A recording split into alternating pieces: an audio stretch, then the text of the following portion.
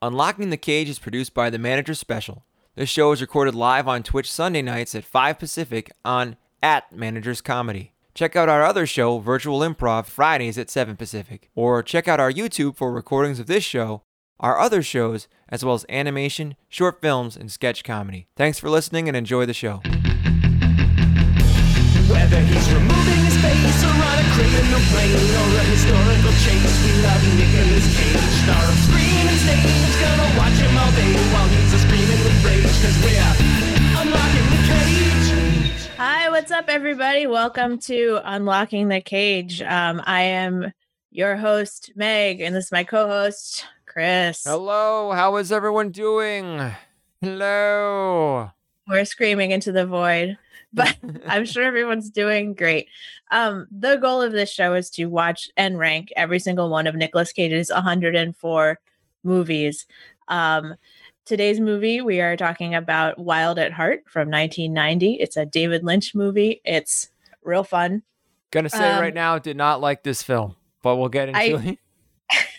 I know. I think we're gonna really cover the gamut here, from liked it to middle ground to did not like it. So yeah, just a warning, if you have not seen this movie, which is literally from 30 years ago, we are going to spoil this movie. I don't know there's why no way to see it unless you own a DVD or you illegal. Apparently, never mind. I won't say it now. I guess we'll talk about it, but that's like insane. Yeah, you cannot stream this movie. You cannot pay money to stream this movie. The only way to get this is to buy the DVD. A few other things before we introduce our guest. Our theme song is by Will Gianetta, who is our guest next week, talking about National Treasure. And our current Nicolas Cage movie count is 12 for me and 27 for Chris. I've been keeping track, Chris. Yep. 27. Out of 104 movies. So we have a way to go. Why don't we bring out our guest? He is a good friend of ours. He is screenwriter Brendan Buzard. Hey-o. There he is, Mr. Buzard. Hello. Hey, everybody. Hi, How's it Brendan. going? Hello there. How are y'all doing today? Good. A fun thing that just happened to me is when I went to the bathroom before the show, I killed about 20 ants. Well done. Chris's horrified face. 20? Oh, man, they're back. No, that's good. That's satisfying. Yeah, we have this like spray stuff, this like herbal spray stuff that just sort of stops them in their tracks. It's herb-based, but instant death for an ant. Really? Instant. Like, they stop, like, freezing in time. Like, their nervous system just shuts down when this stuff hits their body. It's crazy. I need to get some of that. That sounds good. We have a few ants, like, in the kitchen area. It's not that bad, but... I do recommend this because it's non-toxic, for sure. It's like anise-based or something like that. It's not like, Yeah. This that sounds delicious. Spray it on your food. Make some rice and put some on there. Or you won't have to worry about ants climbing on your food. Brendan, what's going on with you? Let's see what's new with me. I bought a Nintendo Switch. No, you didn't. You found one, you bastard. I did. I found one and I bought one. So I have a Nintendo Switch, which is fun. Did you get it? I did. Yeah. I spent about an hour and a half earlier today playing Breath of the Wild. It's wonderful. Oh my God. Meg's like, show is canceled. Time to go over Brendan's house. I talked to Brendan fairly frequently, and this is the first time hearing of that. So well, I felt like I could surprise y'all with this news, since I figured that you would ask me what's going on. How did you Meg, you keep saying save it for the show. He was saving That's it true. for I the do. show. I do say every time we try to talk about something interesting, I'm like, save it for the stream. Wait, how did you find it though? Target.com. Nice. Awesome. She's like, I will go on Target.com. No, I don't need a Switch. We got plenty of PlayStation games. You a little bit need a Switch. Okay. Chris, what's new with you? Oh, well, I don't know. Let me think. Well, we went on a lovely vacation. That's true, we did. And things are, it was a nice, we went to Morro Bay, which has the only seafood that I have found in California. Like the only good actual seafood in all of California. Like this isn't like, you get like a tuna steak or like a, this is like they have fried seafood that you would find in fried like shit. Yeah, like Maryland or Rhode Island, Boston area. So that was very lovely. And now we're back. Sorry, go ahead. Oh no, say now we're back. What were we gonna say? I was gonna say your theory is that seafood is linked to bays, and that's why there's none on Los Angeles coast. I think that's like you explained this to me that there was, because it's a bay, there's more shellfish. So I'm like, oh, I didn't. I don't think. I think you came to that conclusion on your own, but I don't disagree. I mean, there definitely was more. I was going to recommend a town to go to for good seafood in California, and it's a bay. It's Half Moon Bay in the Bay Area. Like it's the best like fried seafood that you will get on the West Coast. I mean, we cracked it, I think, because we were like, oh wait, Maryland, bay, Rhode Island, bay, Boston, bay, Maine, there's no bay, but still.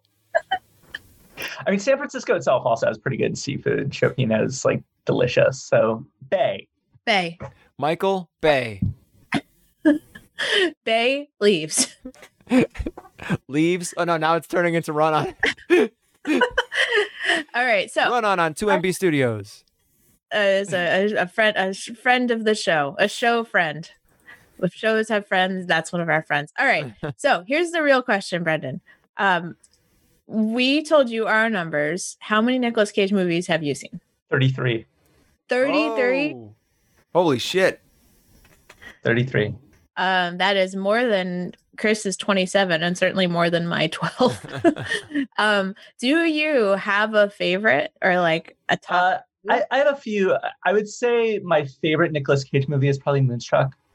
Nice. 1987, Norman Jewison. It's a wonderful movie, and I'm looking forward to y'all getting a chance to watch it.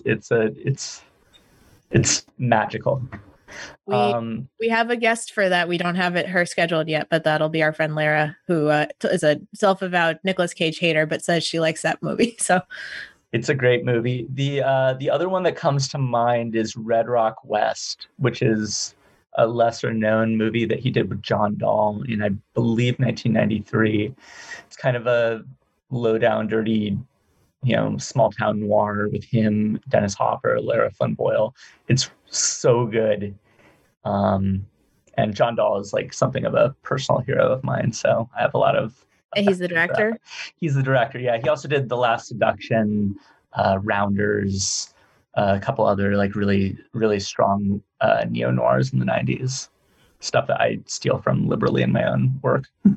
Nice. I look forward to watching that one too. Unclaimed, if any of our viewers are interested in being guests and wanna. Well, I guess Brendan, you're the backup for that for sure. Great. When we get you on for a second time. All right. So our movie, Wild at Heart. Usually I have pages of notes about the movie so I can tell you guys stories. However, Brendan, tell us about your background with this movie so we can explain why I don't have that. I wrote a chapter of my undergraduate thesis on this movie to sort of explain that there's this figure or this pair of figures in American cinema, the lovers on the lam, teenagers, like Bonnie and Clyde. Like Bonnie and Clyde. But there is a specific subset of movies within that archetype that are responding to one particular historical event, which is the Starkweather Fugate murders in the late 1950s. In 1957, 1958, a pair of teenagers in Nebraska went on a killing spree across the Great Plains and Upper Midwest. And a number of different movies, I identified 8 movies, directly respond to those, either by being sort of adaptations of the story or by having sort of broad echoes of that story. And in a way, Wild at Heart is a film that is not directly about Starkweather Fugate. It's not about teenagers on a killing spree, but it is a sort of inversion of the Starkweather Fugate mythos. Yeah, because I was expecting, so I knew that was your thesis topic, and I was expecting them to be a lot more murdery than they actually were. And they weren't really like, it wasn't really like we're on, Natural Born Killers or I don't know. Yeah, no, the difference with Wild at Heart is that they're the innocents. Yeah. They're motivated by these very pure intentions, which is their all-consuming love for one another. Whereas it's all the sort of the emblems of hegemonic all-American culture, the family, the home, the law, that are the things that are sort of dangerous and after them in this film. Our teenage lovers are not like dastardly sociopaths in this movie. They're victims of a world that can't accept a love so pure. And in that way, it inverts a lot of the elements of the Starkweather Fugate story, which I find really interesting, and I think is very much of a piece with David Lynch's overall narrative project. Starkweather Fugate, it's these teenage killers who murdered 11 people in 1957. I can't overstate how big of a story it was at the time. It gripped national audiences. It was the biggest story of the winter of 1957, 1958. And that story became the sort of basis of so many different interpretations. Badlands, the Terrence Malick movie. There's a great TV miniseries from the early 90s called Murder in the Heartland. There's a drive-in movie from the 60s called The Sadist. There's a terrible direct-to-video movie from the early zeros called Starkweather. There's also the great Bruce Springsteen song, Nebraska, which is based off of the Starkweather Fugate murders. So I just want Chris to comment on that. Do you know that song? I thought he was going to say Badlands, but no. I don't know anything Badlands. Badlands is also somewhat inspired by it, but Nebraska is the more direct reference. All right, never mind. I know what I need to do.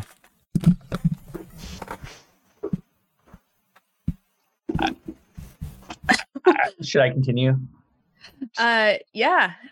I don't know what's happening.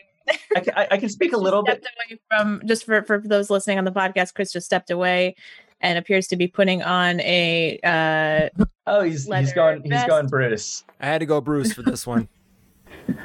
So a little background on the actual film and its production. Yes, Blue Velvet came out in 1980, I believe, 6. David Lynch was looking around for his next movie. He had a couple projects that he wanted to develop. None of them quite came to fruition until the new manuscript by Barry Gifford sort of landed on his lap. He immediately optioned it, immediately started working on the screenplay, sent the book to Laura Dern and Nicolas Cage, wanted them for Lula and Sailor, and made the film. At around the same time, he was in development on a new television series called Twin Peaks. Twin Peaks obviously became a massive phenomenon in the spring of 1990. Wild at Heart was filmed after the first season of Twin Peaks. It stars a lot of the cast of Twin Peaks. And then it went to the Cannes Film Festival, where it got a somewhat mixed reception from critics, but it won the Palme d'Or, the top prize, to an eruption of boos from the critics. Probably the most divided reception of any Palme d'Or winner in the festival's history. And then it was released, and audiences absolutely hated it. They thought it was horrific and way too weird and violent. And where's all the goofy fun, where's the goofy fun FBI agent who likes coffee and pie and donuts? They missed all the elements of Twin Peaks that make Twin Peaks so endearing for audiences. And instead, it's pure uncut Lynch. It's not uncut Lynch. The version of the film that premiered at Cannes was much more graphically violent. What? The scene where Harry Dean Stanton's character, they don't cut away when he gets his head blown off. Oh no, the one we saw, they didn't cut away. Sorry. I'm thinking of doesn't know Willem who Dafoe. I'm thinking of Willem Dafoe. Oh no. Yeah. No, the Harry Dean Stanton scene was especially graphic in the original cut. Oh Harry Dean Stanton's the guy who has the duct tape with the lipstick on when he dies. That Farragut. poor guy. Yeah, Johnny Farragut. Johnny Farragut. Yeah. Oh, man. Poor Johnny Farragut dies in some kind of voodoo ritual. Not cool. Yeah. A voodoo ritual overseen by Grace Zabriskie, who plays Laura Palmer's mother on Twin Peaks. In this movie, she looks like way younger than she does in Twin Peaks. And then they oldify her, I guess, in between those two things. Yeah. She was younger when she made the first season of Twin Peaks than when she made this by a few months. Let's listen for our audience members that have not seen this movie who may be watching anyway. Let's just like briefly summarize the movie, what happens in it, just so we can all get on the same page. I could take that one, Meg. Please. Okay. Thank you, Chris. So we got two kids. They're in love. The mom of the girl, she's a rich girl, doesn't want them to be together. So she takes out a hit on the boy. The boy fights off the attacker, but goes to jail for manslaughter for 2 years. Gets out, tries to be with the girl again. Mom ain't having it. She sends her lover, who just Johnny Farragut guy, to New Orleans to track him down. Also, she enlists Santos, this crime guy, to fucking just take out Sailor Ripley, the love interest. Things go awry because Santos can't be controlled, fucking kills Johnny Farragut, and tries to kill Sailor Ripley using a guy named Bobby Peru, played by Willem Dafoe. But in the end, they get busted while trying to rob some place, and love conquers all. That's all I have to say. Love conquers all. That Love conquers all is basically a good thematic summary of the movie. Yeah, I think that was pretty good. So I'm curious. For me and Chris, I don't know if we mentioned this yet. This is the first time watching this movie. I didn't really know anything about it. I'd assume, Chris, you didn't know anything about it either. I knew nothing. Also, is Cape Fear a real place? I thought that was a made-up place. Is there really a place called Cape Fear? There is a Cape Fear, yeah. The funny thing is, this movie actually came out the same year as Cape Fear, the Martin Scorsese movie. That's crazy. I don't know if Cape Fear is there a real Cape Fear? I believe there is a real Cape Fear, yeah. North Carolina. Okay. Oh God, that's a terrifying place to live. It's a prominent headland jutting out into the Atlantic Ocean from Bald Head Island. And so the guy from Cape Fear was also in Bad Lieutenant. No. Anyway, sorry. Different movies. Brendan, so I'm curious then, when's the last time you saw this movie? The last time I had seen this movie prior to rewatching it yesterday was in 2006. Nice. So it's been a really long time since I watched it. Y'all got to see was the DVD okay? Yes. Oh yeah. Yeah. Okay. Perfect. I was terrified that I would lend you my DVD and it would be way too scratched up or something, but good. I haven't broken out that DVD since 2006. I probably watched the movie 10 different times while I was working on my thesis. It was not even the longest chapter of my thesis. It was one of the shorter chapters, but so this is the first time in a while. It's a different movie now for me than it was back then. Did you like it more or less, or? Yes. There are elements of it that I really loved this time. Certain scenes that work better for me now than they did in the past. There's also it's not David Lynch's strongest film. I'll be the first to admit that. It goes off on tangents. A lot of the Santos New Orleans material, I think, for me, it isn't as exciting as some of the material with Sailor and Lula. The movie picks up for me in a very, very serious way, kind of right around the midpoint, in that amazing scene in the desert where they come across a car crash. Yes. So for people who don't know the film, there's a scene where they're driving through the desert at night and they come across a car crash, and the two men in the car have died, and there's just a young woman stumbling about, desperately looking for her purse or for a hairbrush, worried that her mother is going to kill her, and she's bleeding out of her head. It's Audrey. Yeah, it's played by Sherilyn Fenn. Yeah, it's another one of the Twin Peaks cast members. Sherilyn Fenn, Audrey Horne from Twin Peaks plays the young woman. It's a stunning scene. It's so upsetting and it feels like this movie is very consciously engaging with artifice. And here's this moment that sort of pierces the veil and is extremely real and extremely upsetting and just gutting. And that ends up being the sort of moment in which everything turns against Sailor and Lula, where they're no longer just having a carefree ride across country. Things get really dark for them at that moment. And No, Oh, sorry. I just think it's like a great scene. What were you going to say, Chris? I was gonna say, what I didn't like about this movie is how heavy-handed everything was. So like what you're saying, like this is the moment where things turn around and go bad. She literally says that in the car to him. She turns to him and goes, "Hey, I hope seeing that woman die in the car crash didn't jinx us for the rest of the movie." Like she didn't say for the rest of the movie, but that's pretty much what she meant. Like, hey audience, this is when shit's gonna turn bad for everybody.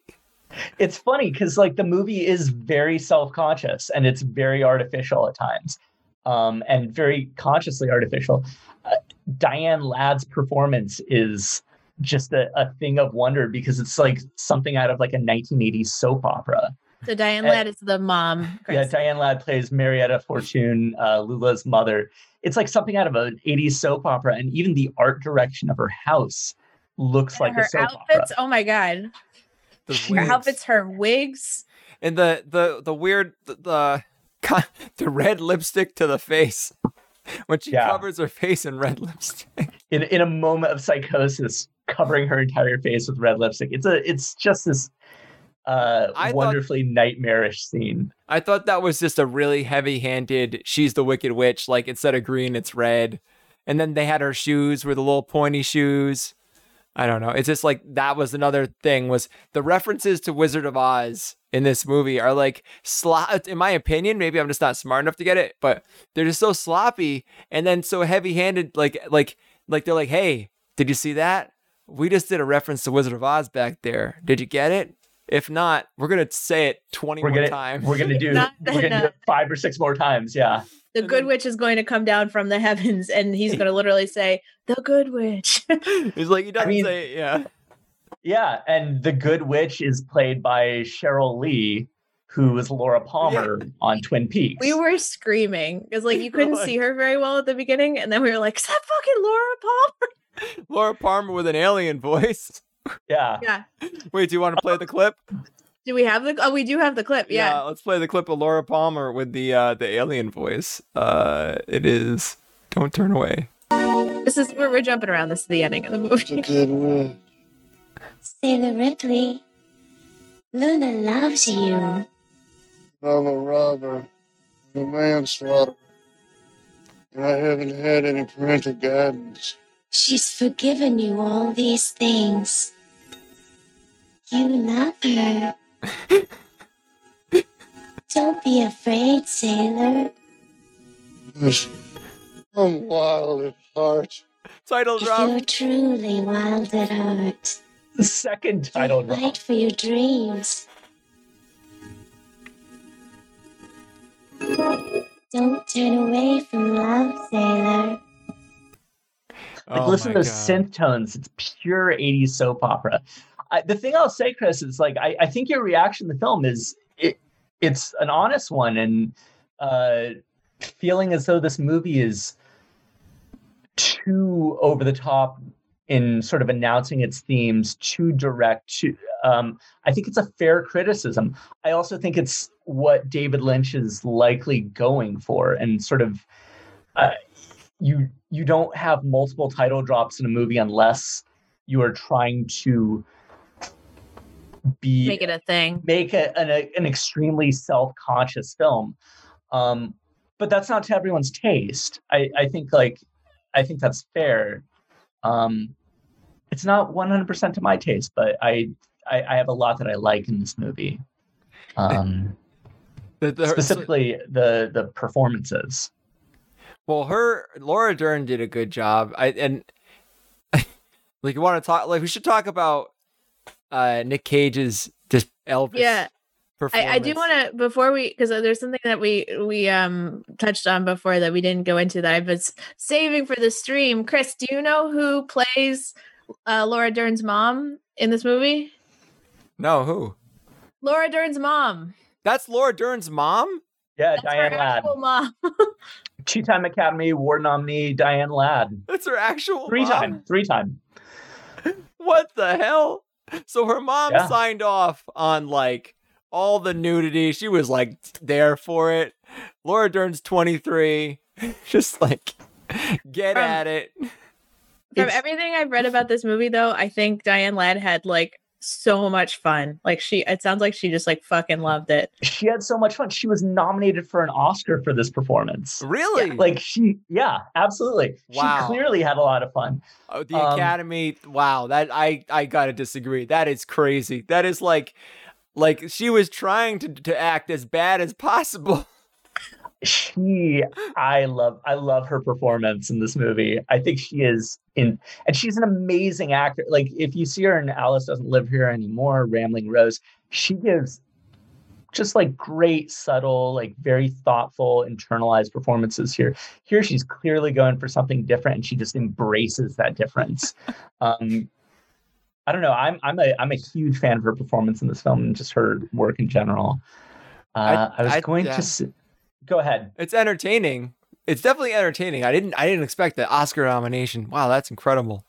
That's the thing. It's entertaining. It's not naturalistic. And I think that's one of the more interesting things about this film is that Nicolas Cage, specifically within the context of y'all's show, Nicolas Cage is a performer who's not known for being very naturalistic.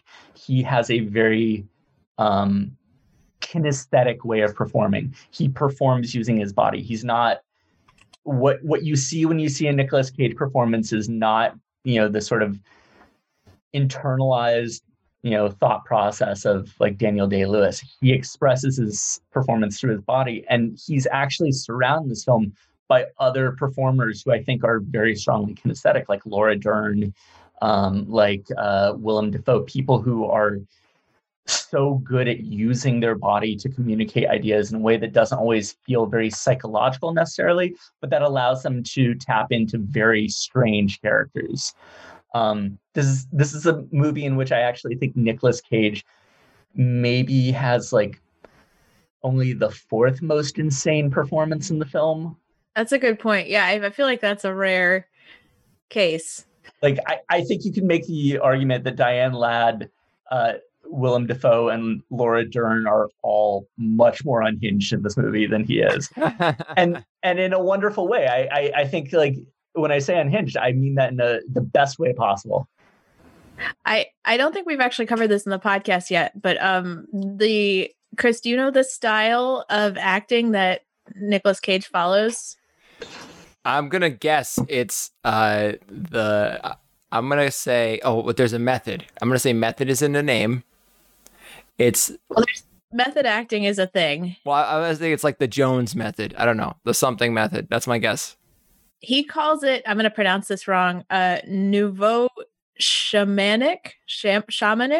How would you say that, Brendan? Oh boy, shamanic or shamanic. Yeah, Like- I don't like think of it. Shamanic. Yeah, nouveau Like a shamanic. shaman. nouveau shamanic. Johnny Mnemonic style acting. That's, if you said that, I would have been right on board.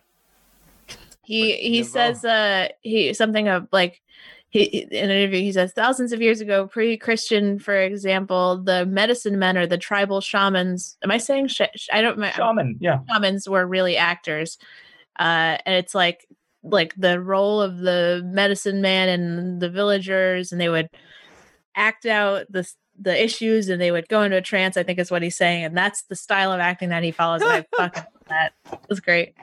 Oh, he's a fucking wow. That's funny.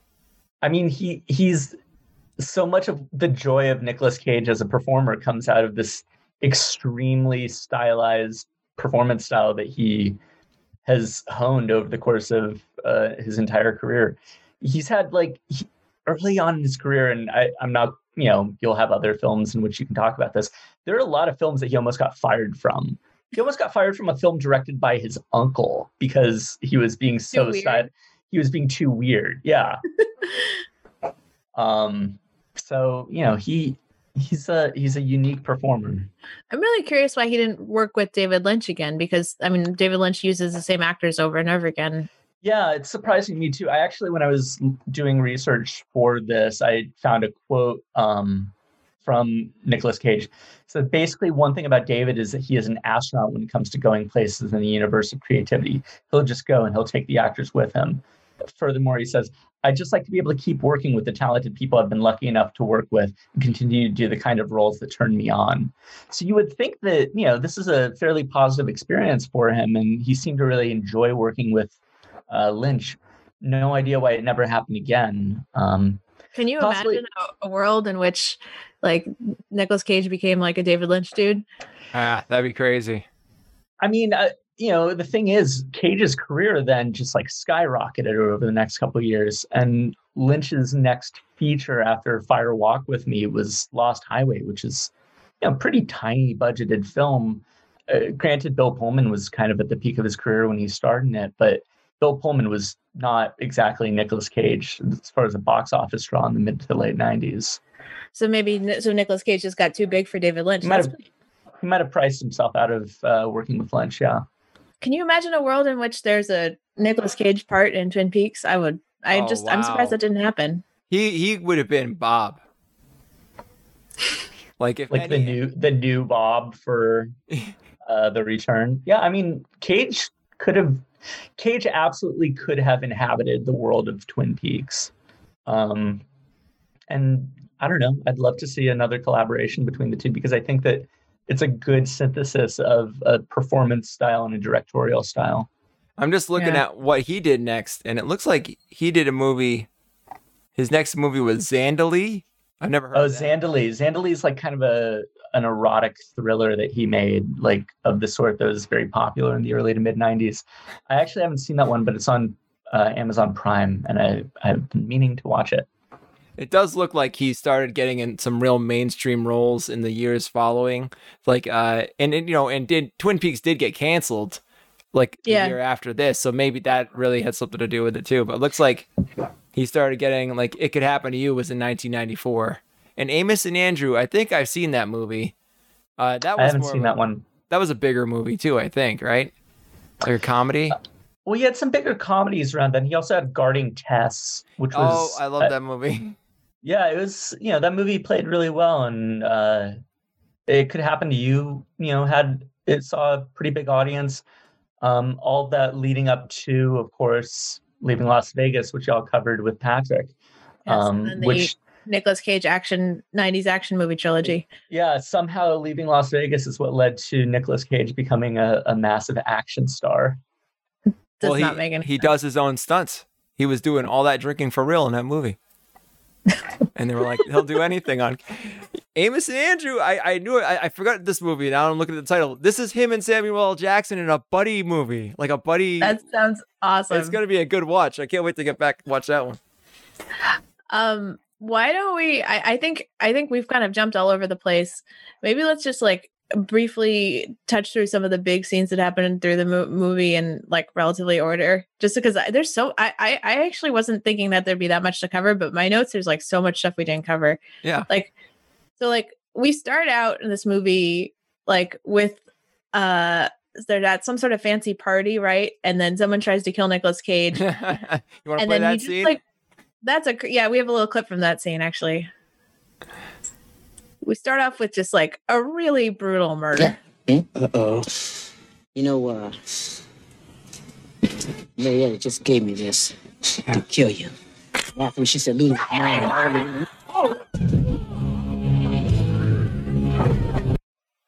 and we're not going to show the brutal murder. He does the old smash the dude's head against the ground repeatedly over and over again. That scene just like movies like this stress me out because it was so chaotic. Everything like didn't make sense. The things that were happening were kind of slightly out of order, and the things they were saying were like so aggressively sexual leading up to this fight. Is like saying all this like really dirty stuff, and then all of a sudden like the knife comes out, and then she's screaming really loud, and it's just like intense.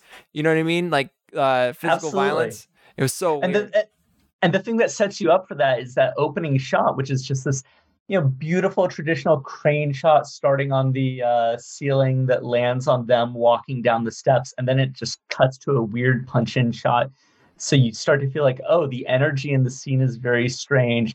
And then the moment that he pulls out the knife, everything just ramps up in speed so quickly. She's screaming way too loud. That blast of speed metal starts playing by the band Power Mad, who actually make an appearance in the film. And By then name too. They call them. It's like a Power Mad's playing. Like they say their actual name. and then within like 3 seconds of where we just cut off the scene, he is slamming the guy's head into the banister of a staircase, blood spilling out everywhere. So this is, fucked you know, it teaches you to be on guard for crazy shit to happen at a moment's notice, and for the energy of a scene to switch and change rapidly. Which I you know, that to me is like, that's the job of an opening scene in the movie, is to tell you how to watch the rest of the movie. Mm-hmm. The soundtrack actually, I enjoy, because the soundtrack is like it's all right. It's like 1/3 Angelo Badalamenti. Am I saying his name right? Badalamenti. Badalamenti, who is the guy who did the music for Twin Peaks. So like, you know, very synthy, like moody shit. And then 1/3 like Chris Isaak songs. Yeah, they've got Wicked Game. They actually recorded a alternate music video for Wicked Game featuring Nicolas Cage and Laura Dern. Oh, wait, what? Uh-oh. Yeah. That's amazing. I had no idea. Hold on. Because I feel like when I hear Wicked Game in a movie, I'm like, oh, that's kind of played out. But this is the year that Wicked Game was released. So it was it was this was the film that started making Wicked Game a horrible cliche that you can't put in movies anymore. And then the other third of the movie is like speed metal. So it's like all over the place. It's fun. Yeah, it's a really fun, energetic thing. The thing I'll say about the speed metal, and this relates back to my thesis, is it can't just be rock and roll in David Lynch's take on this archetype. It has to be speed metal. It has to be the most extreme version of rock and roll. You know, it can't just be they're on the highway together. It's a highway that is littered with bodies, where there are constant car crashes. And there's so many car crashes. There's so many car crashes and so many scenes where just people are just bleeding out on the side of the road. The radio had the most disturbing shit like ever just being broadcast, like, and she's just like, this is the most disturbing shit ever. And then like Laura Dern's just kind of like, oh my God, another car crash. What's going on? Like she's, you know, just kind of commenting on everything that's happening, but it's like hitting you on the head over and over again with what's going on. It's just such a weird movie. I understand why you hate that. I think I'm actually more with Brendan on this one. I thought, I don't know. It's just the style, I guess. Yeah, it feels very much the style, but you know, I get why someone would dislike that. It's kind of similar to the new season of Twin Peaks, where like violent, crazy shit would just happen out of nowhere, or like someone would be like so aggressively sexual about something that's so, like, you know, all the time. I think this made a lot more sense than the new season of Twin Peaks. Yeah, I love the new season of Twin Peaks. There was like way more straightforward narrative. Like, yeah, new season of Twin Peaks is very abstract at times. I was actually thinking about the new season of Twin Peaks with regard to this film and with regard to Lynch in general. So much of Lynch is about dissecting and trying to reimagine and rethink the imagery and mythology of the 1950s and the middle part of the 20th century. And here we get it in this like very strange version of Elvis, the sailor, and, you know, everyone's driving convertibles, and it feels very 1950s, even though it's not set in the 50s. In Twin Peaks: The Return, I think the episode that for me stands out the most is episode 8, which is the great moment where we realize that the primordial evil in the world of Twin Peaks stems from the great evil of the middle part of the 20th century American culture, which is the atomic bomb. Yeah, we have this crazy atomic bomb sequence with classical, like very intense classical music. It is just like, one no dialogue. long trombone. It is this, and that scene is 5 minutes long. It's a slow it's a great zoom out of a nuke. It's wonderful. And then the guy gets a rubber glove hand and he punches evil to death. The end. Case closed. I forgot about the rubber glove hand guy. Oh my God. There's so much crazy stuff. That guy, man, we're getting on a tangent, but that guy does this tour of the UK accent YouTube video. The guy That's with the the rubber tour glove of hand. the UK accent guy. Yes, that's him. Same, you know. There you go. I did think about the relationship between Twin Peaks and this is like, it's not a murder mystery, obviously, so that's got difference, but I do feel like it's sort of like a look at all these weird people, but it's just like, oh, but what about if they were in the South as opposed to the Pacific Northwest? Yeah. And in both cases, he uses the sort of armature of noir and the crime film in order to sort of to give a space to all these like eccentric characters that he's interested in. In the case of this, you can't not talk about the fact that this was based off of a novel. It wasn't an original idea. And Barry Gifford is someone that he ended up collaborating with multiple times. He co-wrote Lost Highway with Barry Gifford, and he did a television series on HBO in the mid-90s called Hotel Room. They did 2 episodes of Hotel Room together. So Barry Gifford and his very cracked take on the world of crime ended up becoming a major element of Lynch in the 90s. All right, so he kills a guy, he goes to jail, he gets out of jail, he goes to jail for like 2 years. Somehow he gets a manslaughter charge. I don't know. Self-defense. I guess because self-defense. All right, fine. And then we go on the run. We go on the run. There's a lot of sex. Yeah. So much sex. And this is a very horny movie. Halfway through, Meg and I were like, hey, oh, wait. During the sex, there's rainbow colors somewhere over the rainbow, as if we were like figuring out some subtle thing that this whole thing was going to be an allegory for Wizard of Oz. Nah. No subtlety. No subtlety. Yeah, he's not interested in subtlety. It's not an allegory either. There's no allegory. It's like you could start putting things together, but it never pans out. Like there's no one to one. We paused the movie quite a few times to be like, who's the cowardly lion? I was like, when Audrey, is on the side of the road in that car crash and she's got the big head injury, I'm like, oh, she's a scarecrow because she lost her brain. They're gonna pick her up and she's gonna join them on the Yellow Brick Road. Nah. No. It's an interesting theory, though. It's like a fun way to play with the text. Yeah. Lynch is obsessed with the Wizard of Oz. That's something that comes back in a lot of his films. In Mulholland Drive, has kind of a Wizard of Oz structure to it, where characters from the real world are different versions of themselves in a dream. He seems to be very interested in that sort of like dream-like structure that Wizard of Oz brought to the mainstream of American cinema. We've got all right, so now we've got them on the run. They're fucking, mom is trying to kill them. We have this great scene, which I think we have 2 clips from, at a metal club. Yes.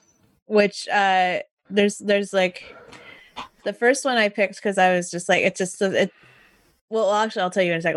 Let's watch it. Sweetheart, So they're on the run. They're going out we got some dancing. dancing to do.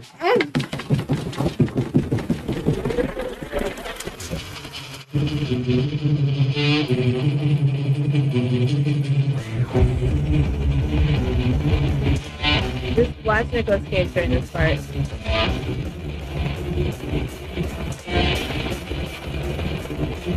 Big kicks. Big kicks. I will say I wasn't expecting the speed metal or whatever. I was expecting like, we're going to go dancing and it's going to be like, because the way they presented themselves. And then all of a sudden it's friggin', crazy death metal. That was interesting. Chris, can you play the talk show clip? Oh, yeah. So this is the reason, because I was like, oh, this is really reminding me of something. Welcome, Nicolas Cage.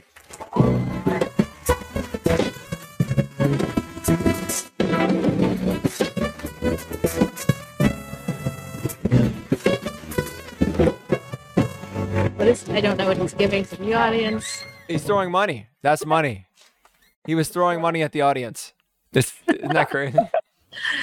So this is it really Nicolas Cage acting, or is it just, I don't know. This I don't know, the whole kick thing is just reminded me of that clip. So that's a really crazy interview, which is also from 1990 on a TV show called, I already forgot it, Bongo, Jorgo, Jorgan. These are all sounding like real names of television shows. Yeah, these all sound like potential British television series. I believe it's Wogan. Wogan.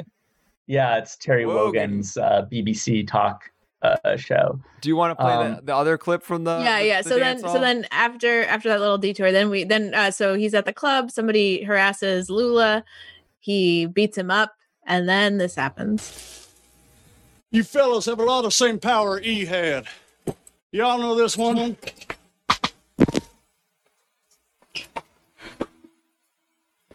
Treat me like a fool.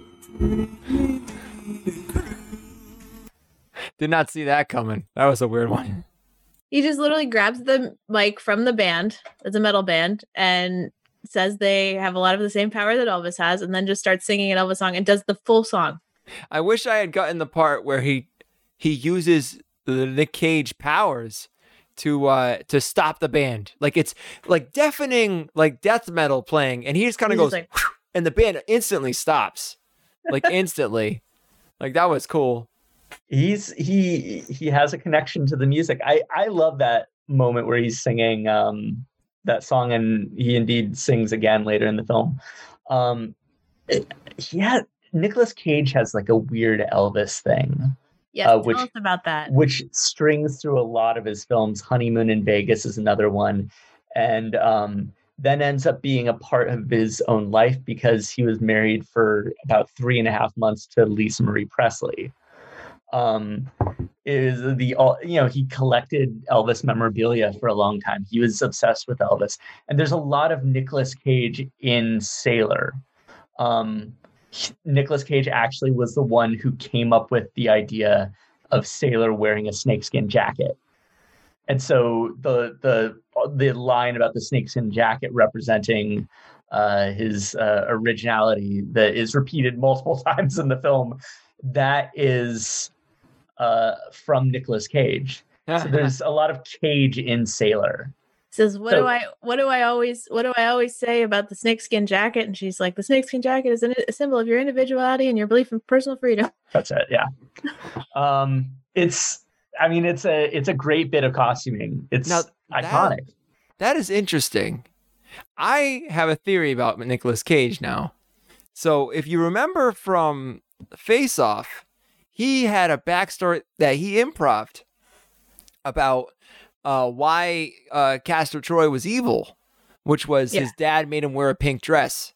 So maybe the first place his head goes when he's developing how he's going to be the character is the clothes. And he's like, everything's clothing based. So he's like, oh, I need a piece of clothing that I can use to tie this whole thing together. You know what I mean? Have y'all seen the picture that recently came out of Nicolas Cage? With that jacket? With the jacket. If let me see if I can find it. I'll send it to you, Chris, and you can pull it up. Oh, it's so good. Yeah. Is it an old picture or a new picture? No, it's a very, very recent picture of him. Oh God, I'm scared. It's not bad. Shoot me that link and I'll get it up on the. Oh. While we're doing that, so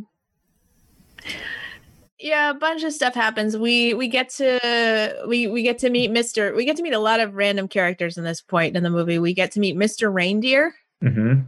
Mr. Reindeer, who Chris and I were pretty sure was Mike from Twin Peaks, was not Mike from Twin Peaks. No, I actually don't know who plays Mr. Reindeer. I'm blanking on that. That actor I have seen in other things. Yeah, W. Morgan Shepherd. He's in a ton of stuff. I mean, he's just like this movie is filled with that guy. Yes. There are a lot of like great character actors in this movie who just show up for a scene or two. There's the jacket. Nick Cage also obsessed with Superman. That is a solid ass jacket. I don't know. I don't know how anyone can look at that and not think that wearing a mask is cool. Here's my question. He looks like a villain, like a cartoon villain. Is his back tattoo, is that a wing? Are these just like? Yeah, he's got wing back patches. He's got a Superman back patch. He's got a poodle. Wait a minute. The back tattoo. I gotta get a photo. I think these all just represent his movies because the wings could be Ghost Rider. These might just be patches, like a Girl Scout collecting badges. What could the poodle be? Was there a poodle in Raising Arizona? No, I'm probably mistaken. I mean, the gun is probably Face Off. That's an obvious one. We need to enhance. I'm actually surprised we don't have any better pictures of Nicolas Cage's back tattoo out. Chris, I'm going to send you the one that I do. So the back tattoo, the back tattoo shows up in this movie. I don't know if you guys caught it. You guys at some point when I didn't catch it. No. Yeah, it's like not. He very, has a back tattoo there, but... of maybe a dragon. It's hard to tell.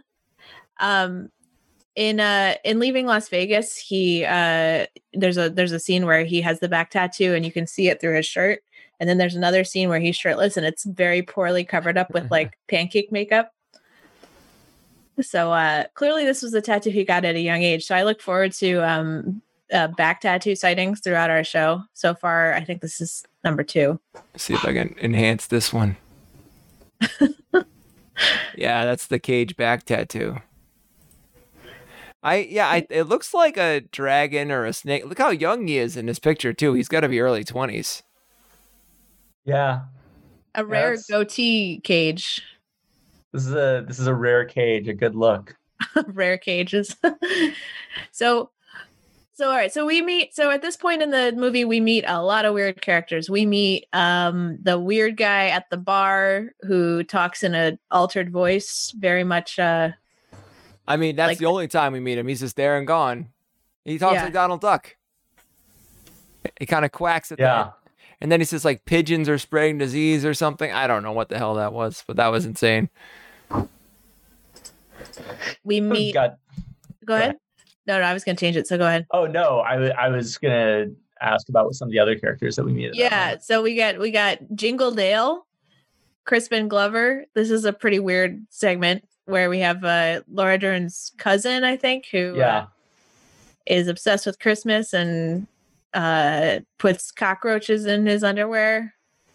And like in just a weird like tangential flashback that we never come back to. Yeah. It's delightfully strange. But like also the imagery is very disturbing. Like when he is in the Santa Claus outfit, like he has like sores on his forehead and this hairline is, I don't know if that's some kind of bizarre wig or something. It's all fucked up. He looks like he's like mutated or something. And then it just goes away and he's all slicked back and he's Crispin Glover again, sticking roaches up his ass. So I don't know. That kind of stuff, I think that kind of chaos always just kind of makes me freaked out, and it's hard for me to watch a movie like that. It puts you on edge, yeah. Yeah. So any other weird characters? We meet Grace Zabriskie for the first time.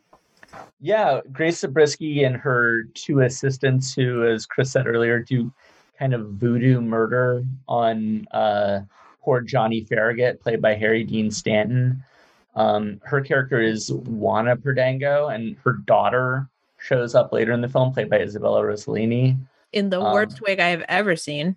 In a terrible wig. In a look that Rossellini said in an interview was inspired by Frida Kahlo. Yeah. Because the eyebrows? She's got these guys. Oh, yeah. Bushy boys. So, I mean, just a lot of interesting performers showing up in very small parts. Jack Nance is here, another Twin Peaks standby, played Pete Parnell, and Twin Peaks also was the lead in Eraserhead. John Lurie shows up for a scene as, just another guy in that weird group hanging outside at the motel. He was, famous New York musician, founded the Lounge Lizards, was in a bunch of Jim Jarmusch films. Just a lot of eccentric character actors showing up for bit parts just for a chance to be in a David Lynch movie. I really like the Jack Nance scene where he's like, my dog barks. Mentally, you picture my dog, but I have not told you what type of dog I have. Yeah. he was a really unique actor. I mean, he could do a lot of stuff. I always wondered if there was going to be, if Pete Martell could have gone to stranger places on Twin Peaks, because he was just such a unique and strange character actor. Yeah. So we have a lot of weird stuff, and then we finally meet Willem Dafoe, who is pretty highly billed in this movie for how late he shows up. Yeah. And he's got bad teeth. Oh my god. Yeah. Crazy teeth prosthetic. Yeah, disgusting teeth. I mean, he's a very upsetting character. Lynch loves throwing these like embodiments of pure evil into his films, like these disgusting, just completely foul-looking characters. And Bobby Peru is one of the most foul. It's kind of like Dennis Hopper in Blue Velvet. Dennis Hopper in Blue Velvet, Robert Loggia in Lost Highway. These characters show up a lot, and it's an archetype that he seems to really like. Yeah. It's just like I think just a lot more rapey than I was really kind of expecting out of this movie. Yeah, a lot of real hard, incredibly upsetting. Yeah, hard turns in that direction over and over again. And even like leading up to that point, it's just like grossly sexual, just like, oh god, like no one actually, even the worst people don't actually talk this way, you know what I mean? So it's just like is over the top. But I could see that now that we're talking about it, that's more like kind of a style, I guess. Now if you think of it like it was on purpose, if you think like he's just sloppy and this isn't on purpose, then you're like, this is a terrible movie. But if you start like attributing like actual intent behind all this stuff, then it makes sense. Yeah. We have the creepy sexual assault scene, which is terrible. And Laura Dern finds out she's pregnant. Nicolas Cage responds by smoking 2 cigarettes at once. Yeah. He pulls out 2 cigarettes. He's smoking for 2. Yeah. And then Laura we get Dern to the has nothing but like for some reason she only packed like the skimpiest of lingerie for this trip, and that's it. No other clothes. Like she is wearing nothing but see-through like skin tight outfits and crap like that. Yeah. There was this whole thing. I don't know if we talked about this, but she had a no nudity clause before this movie, and then was just like, you know what? I'm gonna go for it. And she does again and again and again throughout the movie. You see a lot of Laura Dern in this movie, which is so crazy considering that her co-star is her mother. Yeah. It's funny. I was reading something about Dern and Lynch, who have obviously worked together a ton, and this is the one movie that Lynch told Laura Dern's kid not to watch until he was much older. And Laura Dern was like, oh, David, he won't be that shocked by like the nudity or the sexual content. He's like, no. The important thing is that he not see his grandmother be so evil. That makes sense. I think if I had watched this as a kid, I would have like been very disturbed. I think it's a good, when the dude gets his head blown off, I think that'd probably be a good enough reason to not have it. It's like, hey, don't watch RoboCop because of the violence. No. It's because, we don't want them to hate cyborgs or something, like something like that. So we get, all right, well, we're almost near the end. So Willem Dafoe takes Nicolas Cage out on a little robbery thing, but it's really a setup so he can super murder him. The murder doesn't really go as planned. Instead, there's like a cop who gets involved, and then Willem Dafoe somehow gets shot by the cop several times and then manages to fall on his shotgun, pull the trigger, and blow his own head off. And then you hear Nick Cage hit the ground and go, oh, that poor bastard. Like, so much empathy, so much compassion for the man who just tried to kill you and, touched your girlfriend. Well, he doesn't know that. Sailor and Lula are pure. They're innocent. They believe in love, and they're embodiments of love. That poor. That scene absolutely rules. And then the dog, like the guy's like his hand gets blown off, and then he's like, "Where's my hand? Where's my hand?" And then like a dog runs out with a fake hand. two overweight elderly men rooting around in their own blood as they're bleeding profusely, like reddest like fake blood of all time. And one of them is roughly like, hey, don't worry, we'll find that hand. They sew it on all the time. It'll work just good as new. Don't worry about it. Like the weirdest fucking scene. Yeah, that rules. That feels very Twin Peaks. Oh, it's very Twin Peaks. It's very much the same energy that he brought to Twin Peaks. Just like the juxtaposition of the absurd and the extremely violent. I love that scene. I think it plays really well. It escalates really well. It's so fun, and like Willem Dafoe is so fun in that movie. What is the line?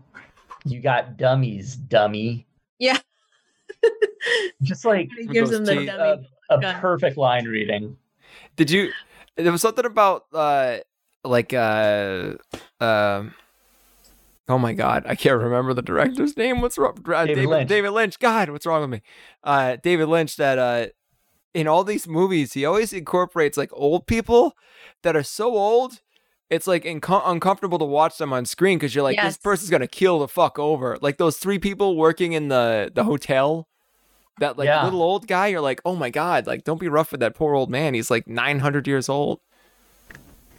Yeah.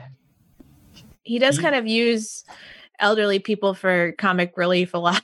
Like the two people rooting around the floor are like two old people. It's like, they might be like not even actors. It's like so hard to tell. Yeah, just like stumbling around in their own blood at the feed store. Yeah.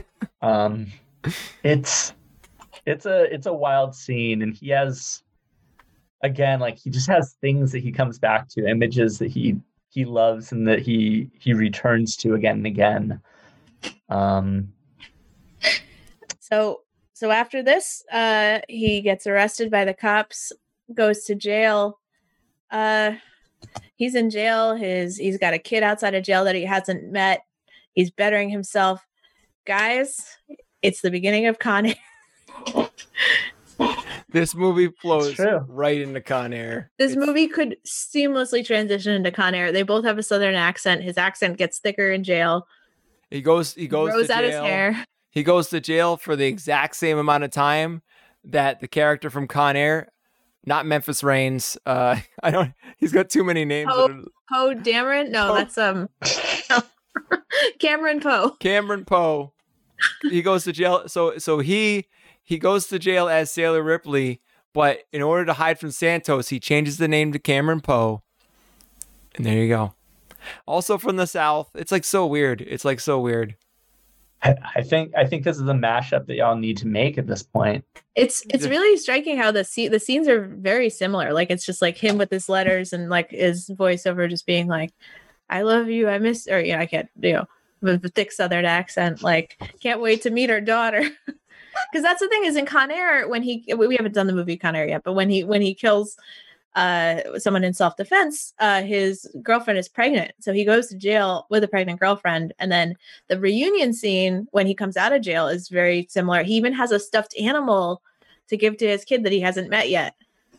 I must have been weird for Nick Cage. I bet Nick Cage probably thought of that when he was doing it. Like, well, this is the exact same thing from the other movie. Yeah. Huh. So he has. I had never made that connection.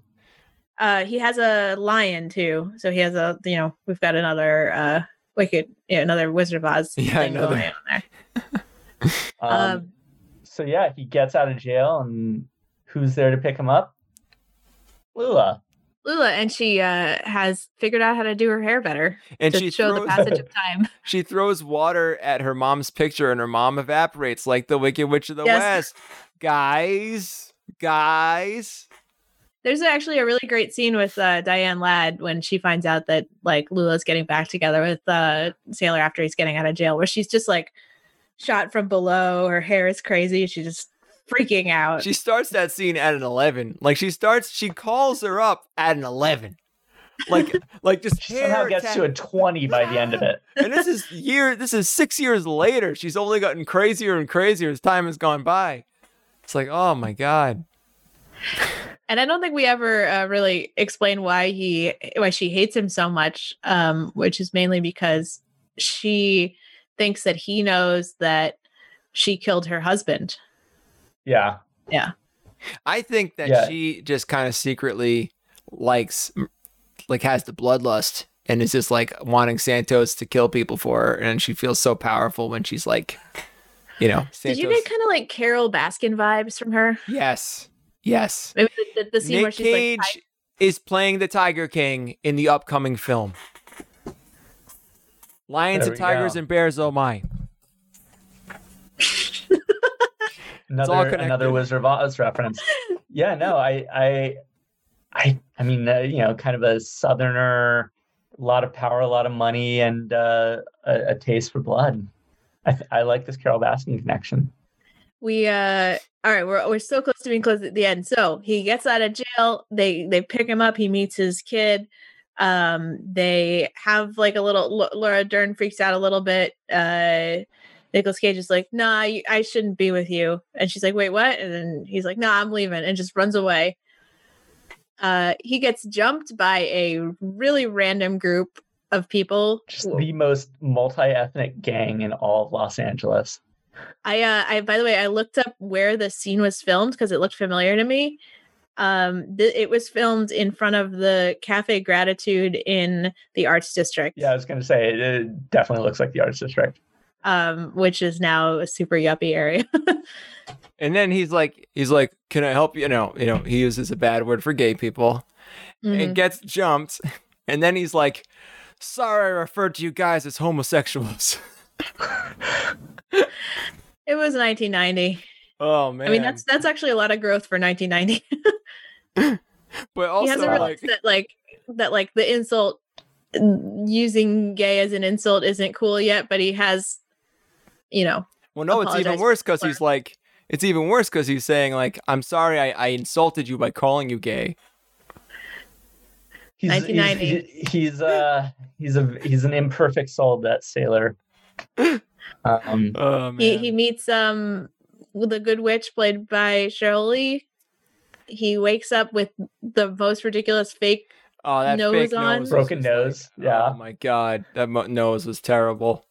And realizing that he needs to return to Lula, he runs through the streets of the Arts District, passing by a horrific car crash. He parkours over cars, like he's running on top of cars. And then he sings "Love Me Tender" to her, which is what he said earlier in the movie he would only sing to his wife. Did I get that song right? Yeah. Okay. Yeah, no, and it's great. And it's him both times. He's got a pretty good singing voice, that Nicolas Cage. I wonder why we don't see him sing more often in film. Ooh, I'm gonna Google this. Has Nicolas Cage ever done a musical? I'm thinking right back now, and I can't think of a single part he's had that's had. I can't remember any. No, I got nothing. I got nothing. All right, guys, we did it. We made it through the movie. Oh, Yay. Any overall final thoughts on the movie before we rank it? I'm gonna say I having heard your points that it's like, all on purpose. I understand this a little bit better now. It's still not for me just because that kind of imagery and stuff always messes with me, but I understand that it's like a style choice that he's doing all these crazy things. So that makes it a little better. Yeah. I think that's fair. We all have different tastes. I think, I really like this movie. I think it held up for me, having not seen it in 14 years.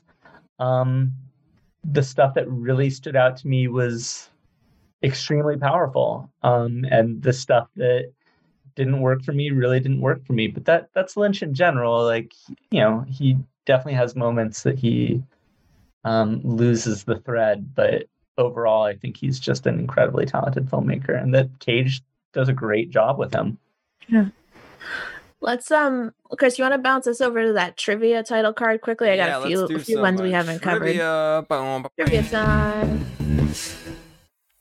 What a lovely little little trivia card you got going. just a few random ones. Did you guys know that this is the only David Lynch movie with a sequel? This movie had a sequel? What? It's not directed by David Lynch, but it's called Perdita Durango, and it's stars Rosie Perez and Javier Bardem. And Rosie Perez plays the part that was originally played by Isabella Rossellini. What? Yeah, it's cause it's adapted from a different Barry Gifford novel. Oh, okay. That is that features the sort of, because there are a lot of Sailor and Lula stories within Barry Gifford's work, and so like it's this entire universe of stories. Whoa. I haven't seen Perdita Durango. There's Dance with the Devil in the United States. Oh yeah. There's what's it called? There was a sex scene right after Johnny Farragut was killed in the movie, with Juana and Reggie, who I think is Grace Zabriskie, and then the guy she was with. But they apparently, I feel like I've seen a bunch of different numbers for this, but like every quote I've seen from it is like, and then 100 people walked out, and then 200 people walked out. But basically, like people just like saw that sex scene and were just like, "Fuck this movie," and left. So they cut it. Yeah, the test screenings for this movie did not go well. It was ahead of its time, I guess. Still might be. The scene where Willem Dafoe goes and harasses Laura Dern, he takes a piss beforehand, and I guess he was maybe not supposed to actually pee in the toilet, but he had just had a lot of water, so he peed in the toilet. Oh, and man. it wasn't a real toilet. Yeah, that is very much a set toilet. It's the that's I can't imagine the poor art director who had to clean that up. And then I think we might have I don't remember if we covered this, but the movie was originally rated X, Mm-hmm. and they had to cut a couple things, but the main thing that they cut was the scene at the end where Willem Dafoe shoots off his own head. So they made it less explicit. Like, I think it was a lot more violent beforehand, and they added more smoke and they cut away. Oh, wow. Okay, that's crazy. Yeah. Jeez. Let's rank this movie, guys. All right. I'm in for it.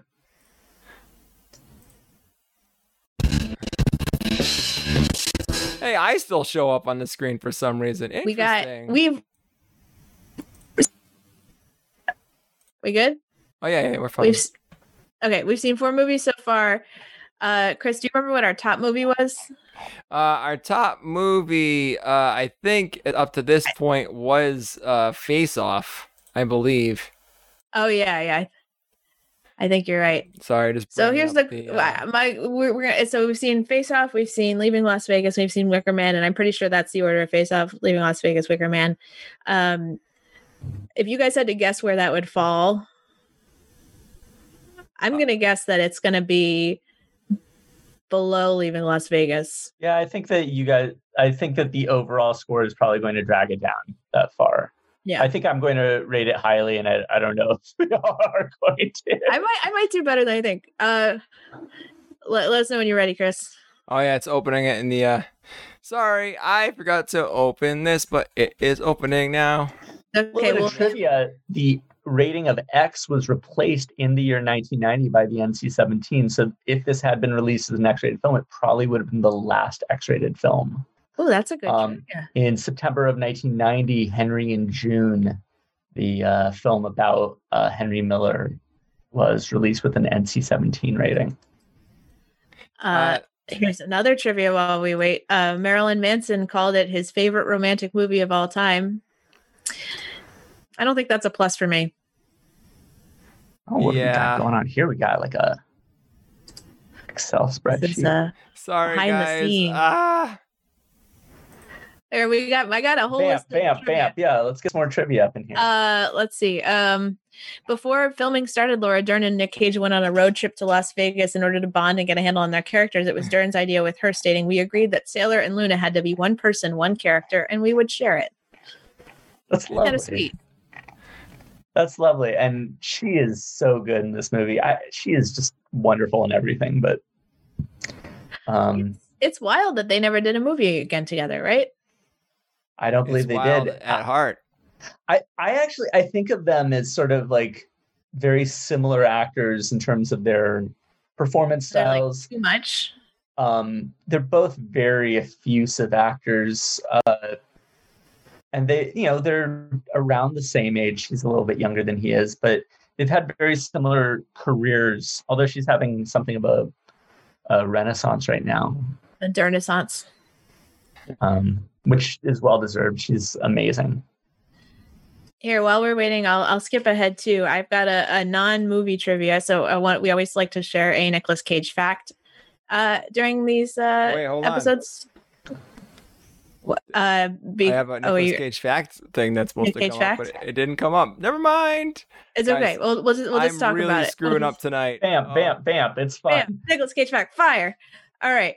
In 2010, he told David Letterman a story about how his pet cat Lewis got into a bag of shrooms he had lying around, and so the cat started tripping out.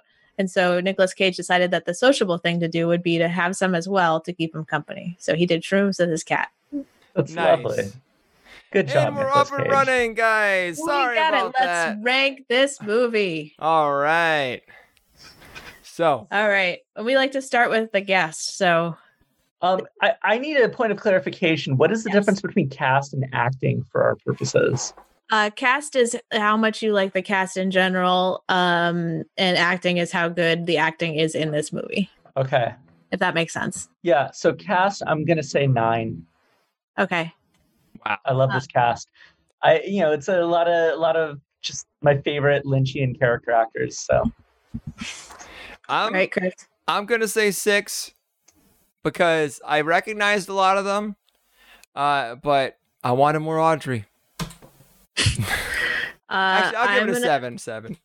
Okay, I'm gonna say 8. I mean, I just love seeing all the different people from Twin Peaks. It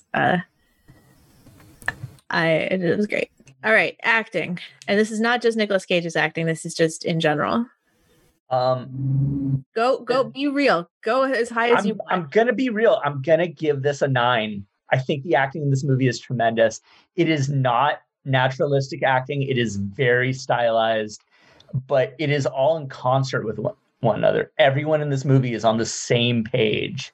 They're all decided to be in the same movie together, and the fact that they're able to do that in such a strange performance style, I think, is very admirable. All right, I'm going 6. I really like Laura Dern and Nicolas Cage, and everything else is so crazy that I was so out of it. I'm just not a connoisseur of this type of movie. That's fine. I'm gonna give it a 7. All right. Landing All right. firmly at an 8. All right, how fun was this movie, Brendan? This movie is not that fun, and I'll be the first to admit it.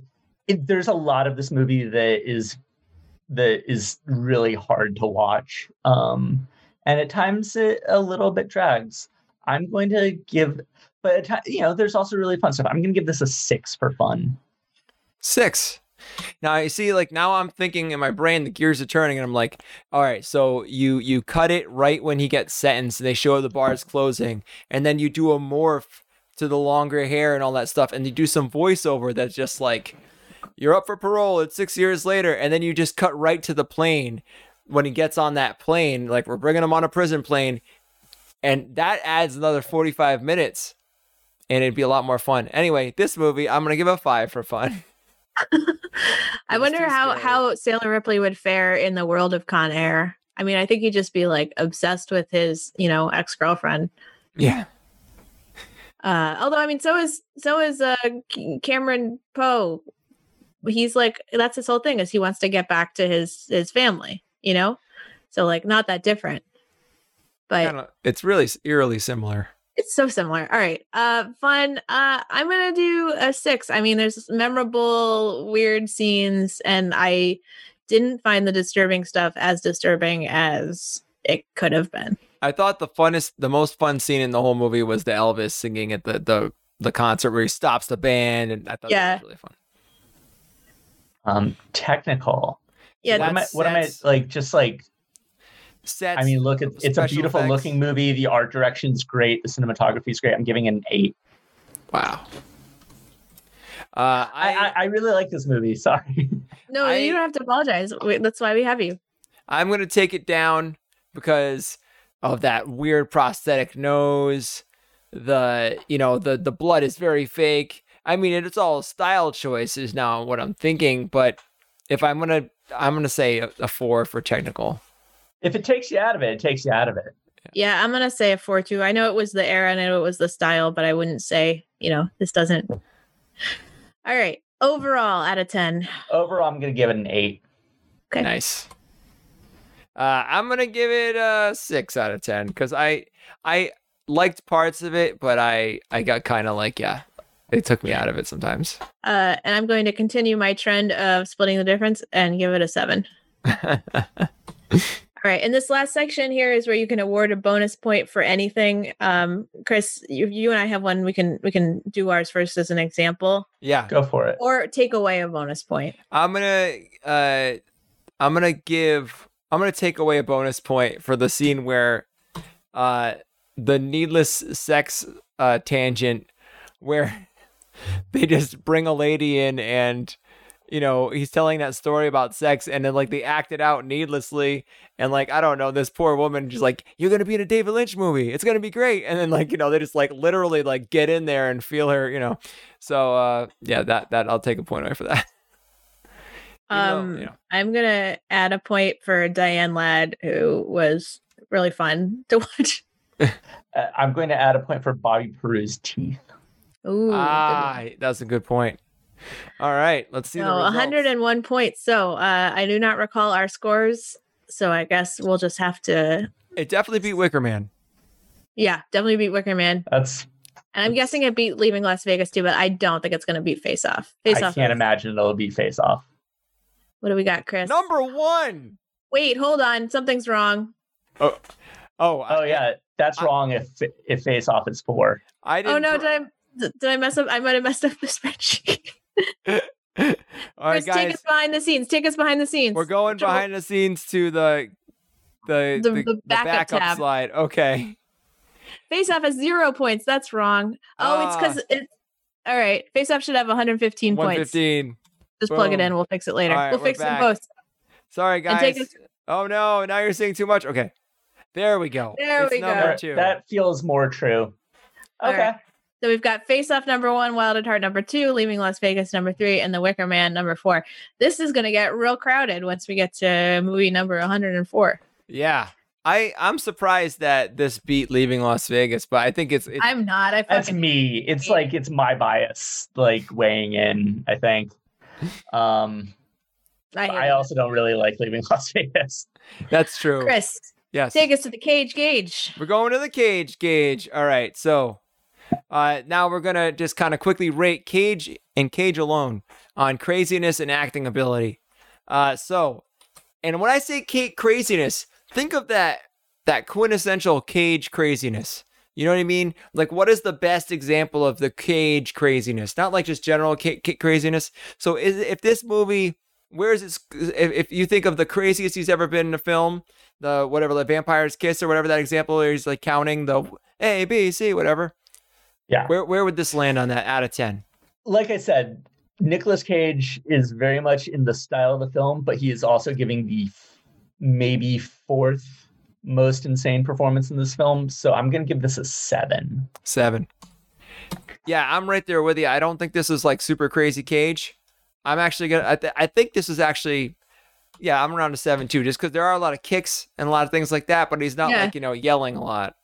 Yeah, there's not a lot of those like random yelling, like random taking your sentences at a high volume for no reason. I'm actually going to give him a 5 because I think he was relatively subdued. And Chris is gonna average this out. Wow, guys, tonight You got is this, just Chris. Not I did not going expect well. this to be an Excel. This is not going well. This whole situation. All right, 6.33. Okay. Acting. acting. So We got like how good? Yeah, how good do Yeah. you think Cage is acting? Like his Yeah, I mean it's not an all-timer performance. He kind of gets outshone a little bit in this film. I'm also going to give this a 7. 7 on Cage acting.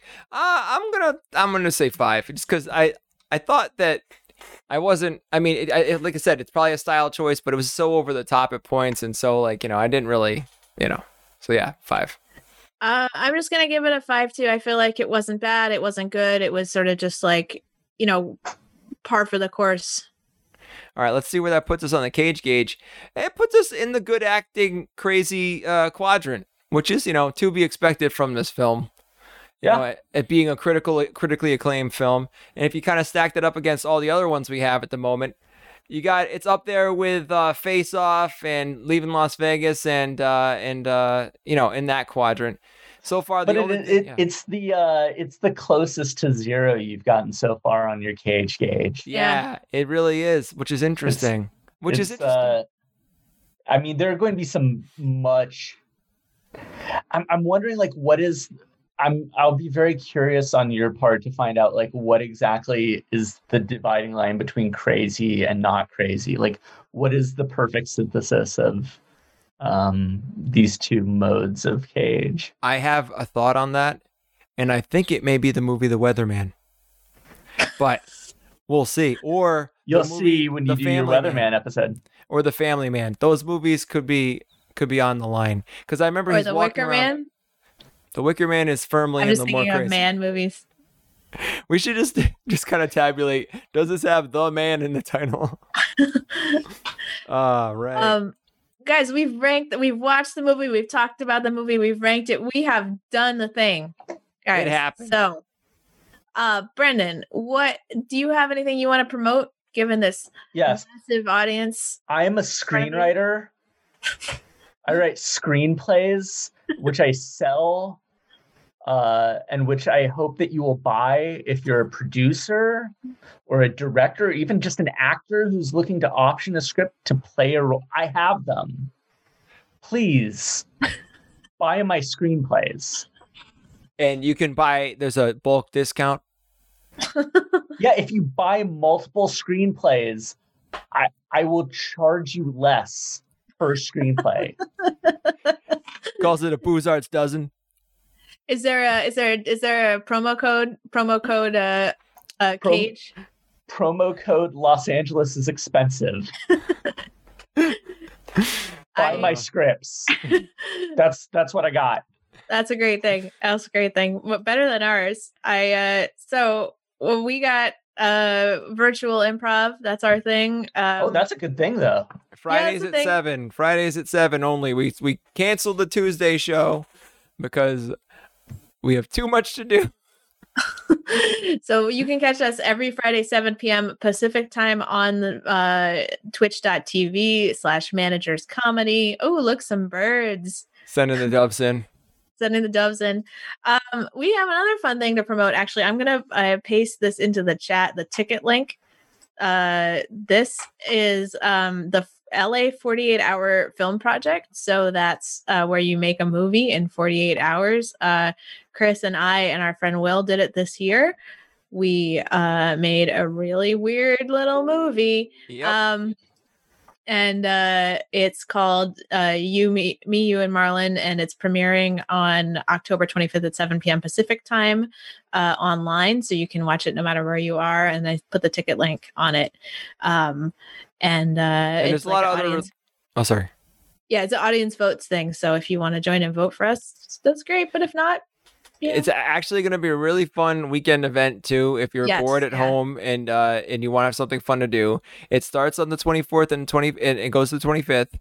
There's a bunch of different screening groups, and there's like a lot of really, really fun. I love doing this every year because you get to see like the gamut from like really crudely made, like on an iPhone, like 5-minute movie, to like these people must have spent $20,000 on this film, like Really professional special stuff, yeah. effects, everything, like cop car chases, you name it. So like, it's a really fun thing to do. It's a LA 48-hour film project. Just find that website, and yeah, there's a lot of really great movies next weekend. Yeah, and a great equalizer because everyone had 48 hours to do it. So Yeah. but yeah, so we had fun. All right, and then we are back next week, same time, same place, 7 p.m. on October 25th. We will be discussing the movie National Treasure with our friend Will Gianetto, this is his third name drop in this episode. And we would love to have you back. We're also raising money for the LA Downtown Women's Center. The link is going to be on the ending title card. It's an organization in downtown LA focused on serving and empowering women who are experiencing homelessness. It's a really great organization. And I think that's it. Did I forget anything, guys? Oh, I think we did it all. Guys, it's been a ride. This was a fun one. We'll see you all next week. Have a good one, everybody. Thank you for having me, guys. Really great job. This has been Unlocking the Cage. Tune in Sunday nights at 5 at Managers Comedy on Twitch. Theme song by William Gianetta. Thanks again for listening.